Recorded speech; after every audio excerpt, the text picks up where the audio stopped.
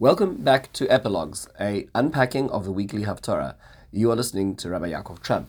This week's Haftorah is Parshas Korach.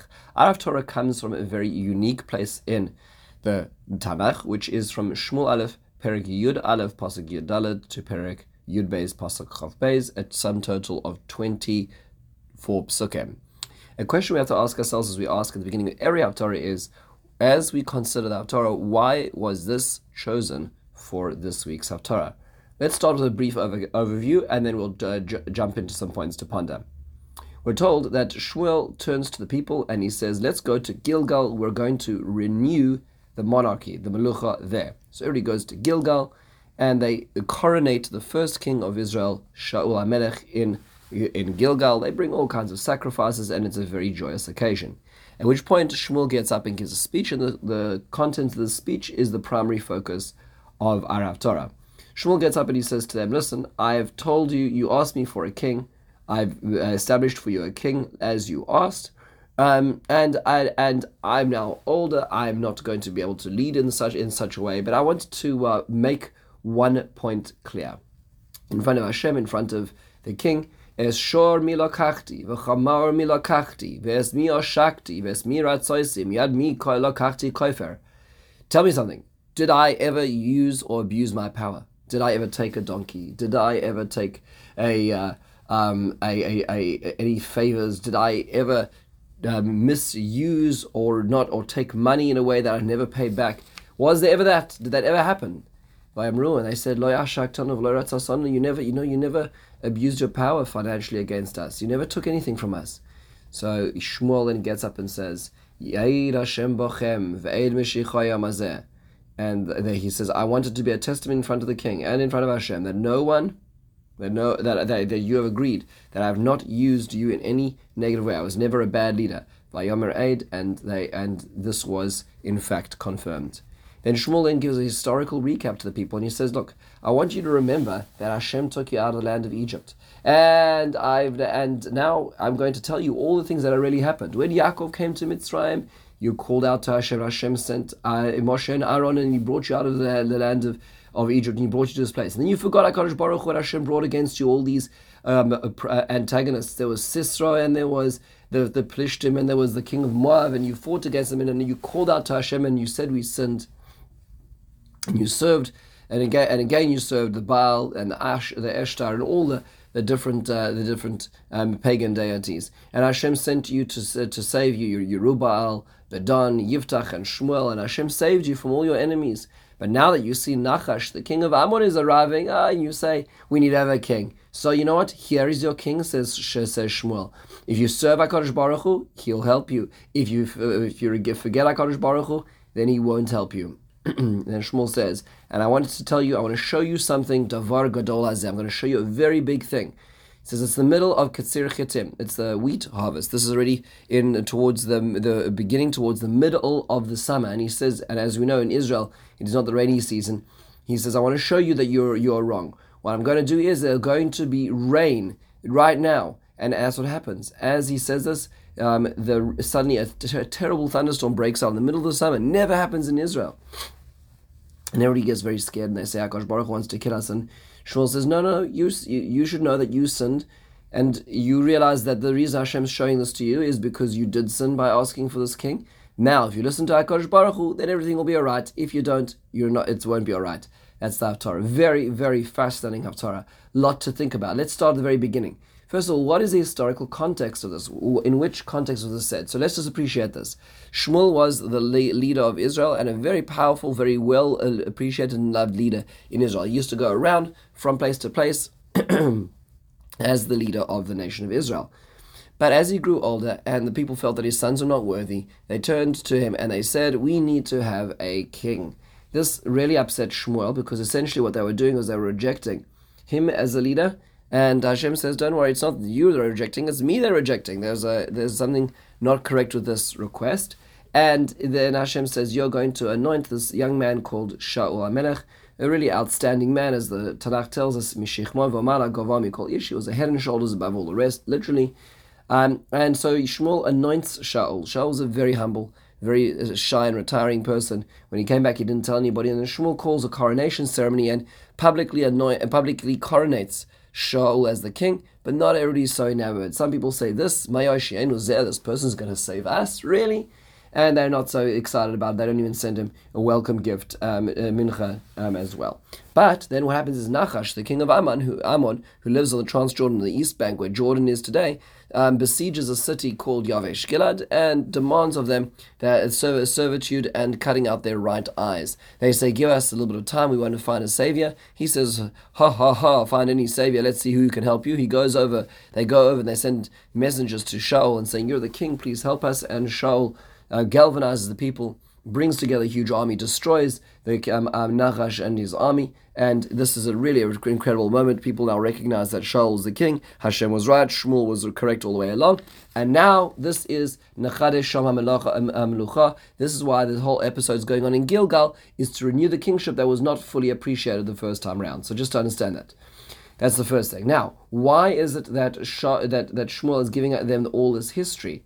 What is the focus of all of this history? So it seems to be that the general focus is you had trouble, I sent leaders, but they weren't good, and they were really good enough. But then you slip back to your old ways. So why are you asking a full king? What do you think is going to change in this? In fact, the way the Malbim says is that you forget the formula that is the basic formula for Sefer Shoftim, which is said at the beginning of Sefer Shoftim in Perek Beis. The Malach comes and gives a message that what's going to happen is going to be a 4-step program. You're going to forget Hashem. You're going and serve the nations, the gods of the nations around you. You'll be put in their hands. You'll call out to them and do teshuvah, and then Hashem will save you by sending a shofet, and then the whole cycle will repeat itself. So what Shmuel is doing is he's saying this cycle is going to repeat itself even when you have kings as well. Who are these shoftim exactly that he mentions? He mentions 4 names. He mentions Yerubbaal, Bedan, Yiftach, and Shmuel. So we know who Yiftach and Shmuel are, but who are Yerubbaal and Bedan? So the Gemara in Rosh Hashanah Daf Chaf Amud Aleph tells us that Yerubbaal refers to Gidon. He is called Yerubbaal because he fought with Baal. He fought with those who served Baal in Israel, including his own parents. Bedan refers to Shimshon because he came from the tribe of Dan. So sort of 2 code names, two direct names. The Gemara on Chaf B'Hayim Beis does tell us a very fascinating observation, quoting a pasuk in Tehillim Tzadik Tes, the 99th Psalm. Moshe v'Aaron b'choanav u'Shmuel b'korei Shemai. Moshe and Aaron are among the priests, and Shmuel, who are those who call HaKadosh Baruch Hu in the name of Hashem. So the pasuk says, it shows you that Shmuel is so powerful, so important. He is like the greatest of the world as well. And in fact, the Gemara says this teaches us that Yerubbaal b'dorah k'Moshe b'dorah, Bedan b'dorah k'Aaron b'dorah, and famously Yiftach b'dorah k'Shmuel b'dorah. Meaning the Shoftim who are mentioned at the end of Gidon, Yiftach, Shimshon, they were not necessarily the best of the Shoftim. They had many flaws as leaders, but nonetheless they're being compared to show you that actually they really are the same in terms of their leadership. What does that mean precisely? So the Me'ah Shiloach, the Ishbitzer Rebbe, Rav Leiner, says in Pashas Nitzavim that everybody has their own tafkid to serve HaKadosh Baruch Hu. And some people's tafkid is much smaller. They're shoev memecha. They are people who are water carriers or wood hewers. That's their tafkid in front of Hashem. And some people are supposed to be Rashim, they're supposed to be leaders of the community. Each person has their own ladder to climb. HaKadosh Baruch Hu is not expecting them to climb anybody else's ladder. But ultimately, in the end of the day, Atem nitzavim hayom kulchem lifnei Hashem lokechem. All people, no matter how tall their ladder, no matter how much the expectation in their personal, specific situation, are standing in front of HaKadosh Baruch Hu. And that's what Yiftach B'dorah K'Shmuel B'dorah means, is that ultimately Yiftach had his special mission to accomplish, and he accomplished it. Even though man had been as perfect as Shmuel's accomplishment, this is what he was supposed to be doing as well. Moving on, what was the sign about rain? Why was Shmuel making it rain right now? So the Malbim says, very, very beautiful insight. He says, is rain good? The answer is, it depends. Rain is fantastic. It's the source of so much life in the world.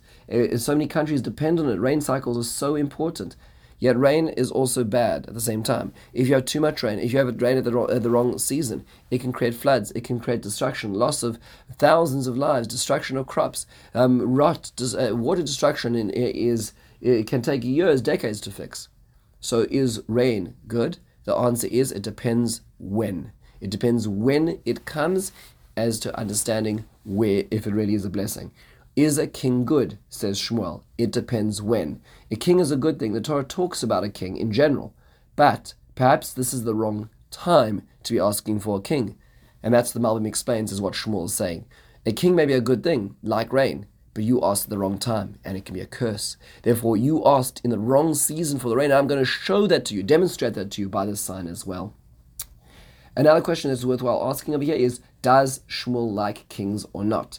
Is Shmuel a fan of kings or not? So on the one hand, you would say, well, it doesn't sound like he's much of a fan. He was very insulted when the people asked for a king, and he's busy telling them over here that kings are not so good. But if you go to the Gemara in Bava Basra, it tells us that the author of Sefer Shoftim, the previous book in Tanakh, was Shmuel himself. And the refrain of the last few prakim, the last few chapters of Sefer Shoftim were, Bayamim Oheim, Ein Melech B'Yisrael, Ish HaYashar Be'enav Ya'aseh. In those days, there was no king, and therefore people did what they wanted, and that was not a good thing. That's why you had this terrible episode of the Epilogues Begiva, the rape of the woman in Giva, and the civil war which ensued. It's why Pesel Micha, the shrine of Micha, was set up in the mountains of Ephraim. Why? Because there was no king. Sounded like a king would have been a better solution. So does Shmuel like kings or not? Hard to know. And the agenda in Sefer Shoftim seems to say kings would be a good thing. The agenda in Sefer Shmuel seems to say that kings would not be such a good thing. So which is it? Rav Menachem Liebtag makes the suggestion that what he's saying is, this is not about kings. Hashem Elokechem Alkechem. Hashem is your king, as he says in our Haftorah. What Shmuel is arguing is, it really depends on you. If you serve HaKadosh Baruch Hu, then a king's a good thing. If you serve HaKadosh Baruch Hu, a shofet's a good thing. If you don't serve HaKadosh Baruch Hu, then both a king and a shofet are bad things. Don't think that there's an easy out. We'll just change leadership, everything will be fine. We'll just change the model of governance, everything will be all right. No, it depends on you. And it's a much harder pill to swallow to realize that it's not an external solution, but the locus of control remains internal. Finally, and let's close with this, why is this the Haftorah of Korach? The answer seems to be very simple, and that is that there is a comparison between Moshe Rabbeinu's words and Shmuel's words. That Moshe Rabbeinu, when he is attacked by Korach and the people who demand to democratize the leadership that Moshe Rabbeinu has been commanded to give, Moshe Rabbeinu turns to everybody in an exasperated plea, says, have I taken anybody from you? Have I hurt you? Have I done anything bad that you're now attacking my leadership? That's what Moshe Rabbeinu says. Shmuel's echoing those words. In fact, the Gemara in Nedarim, Daf, Lamed Ches Amud Aleph tells us that there is a comparison to be had between Moshe Rabbeinu and Shmuel's words were even further. Shmuel didn't even borrow anything. Moshe Rabbeinu was talking about you taking with money, but Shmuel didn't even take any favors. And so Shmuel's even further of a plea of an embattled leader. Here Shmuel feels the people didn't appreciate him, Moshe feels the people don't appreciate him, and these are the compared lines. However, it gets deeper than this, the plot thickens. And that is it what allowed Korach to take such a terrible risk in the parasha? I mean, after all, Korach is now challenging Moshe Rabbeinu. Moshe Rabbeinu, the one who facilitated the Eser Makos, the Kriyas Yamsuf. Does Korach think he even stands a chance? How would he take such a terrifying risk? Says if you actually look at this very carefully, Rashi quotes the Medrash, which says that Korach looked into the future and he realized that his descendant was none other than Shmuel Hanavi, the protagonist of our Haftorah, the protagonist of Sefer Shmuel at the very beginning. And what's so fascinating about that is that ultimately Korach says, I know I will have a great tzaddik who is going to be shakul, who is going to be weighed just like Moshe and Aaron. He is Moshe, Aaron, and Shmuel b'korei Shmuel. He says, if I'm going to have such a descendant, I must be a winner. I must win this argument. What he didn't understand was that his children would do teshuvah, and that would be the outcome, and Shmuel would be the outcome. And here's the funny thing. Our Torah is when the shoe is on the other foot. Korach is the one who says, Moshe Rabbeinu, you're not such a great leader. Moshe Rabbeinu, if I was leader, things would be different. Moshe Rabbeinu, who are you to be nepotistically choosing everybody in your family? Well, Korach, fast forward a few generations, when your great-great-grandchild is going to be the king, or so to speak, the shofet, he's going to be the leader, people will question his leadership too. And in the same way that people didn't appreciate Moshe Rabbeinu and the sacrifice that he gave day and night to these people that didn't really appreciate him or understand what he was doing for them, your great-great-grandchild will also suffer the same lack of understanding, the same lack of appreciation. And this is the full circle over here. This is now Korach's descendants' chance to be in Moshe Rabbeinu's seat. And that's perhaps the reason why this Haftorah is given to us, to appreciate that we can never really understand somebody or their situation until we're actually in their seat ourselves. In the meantime, have a wonderful and meaningful day.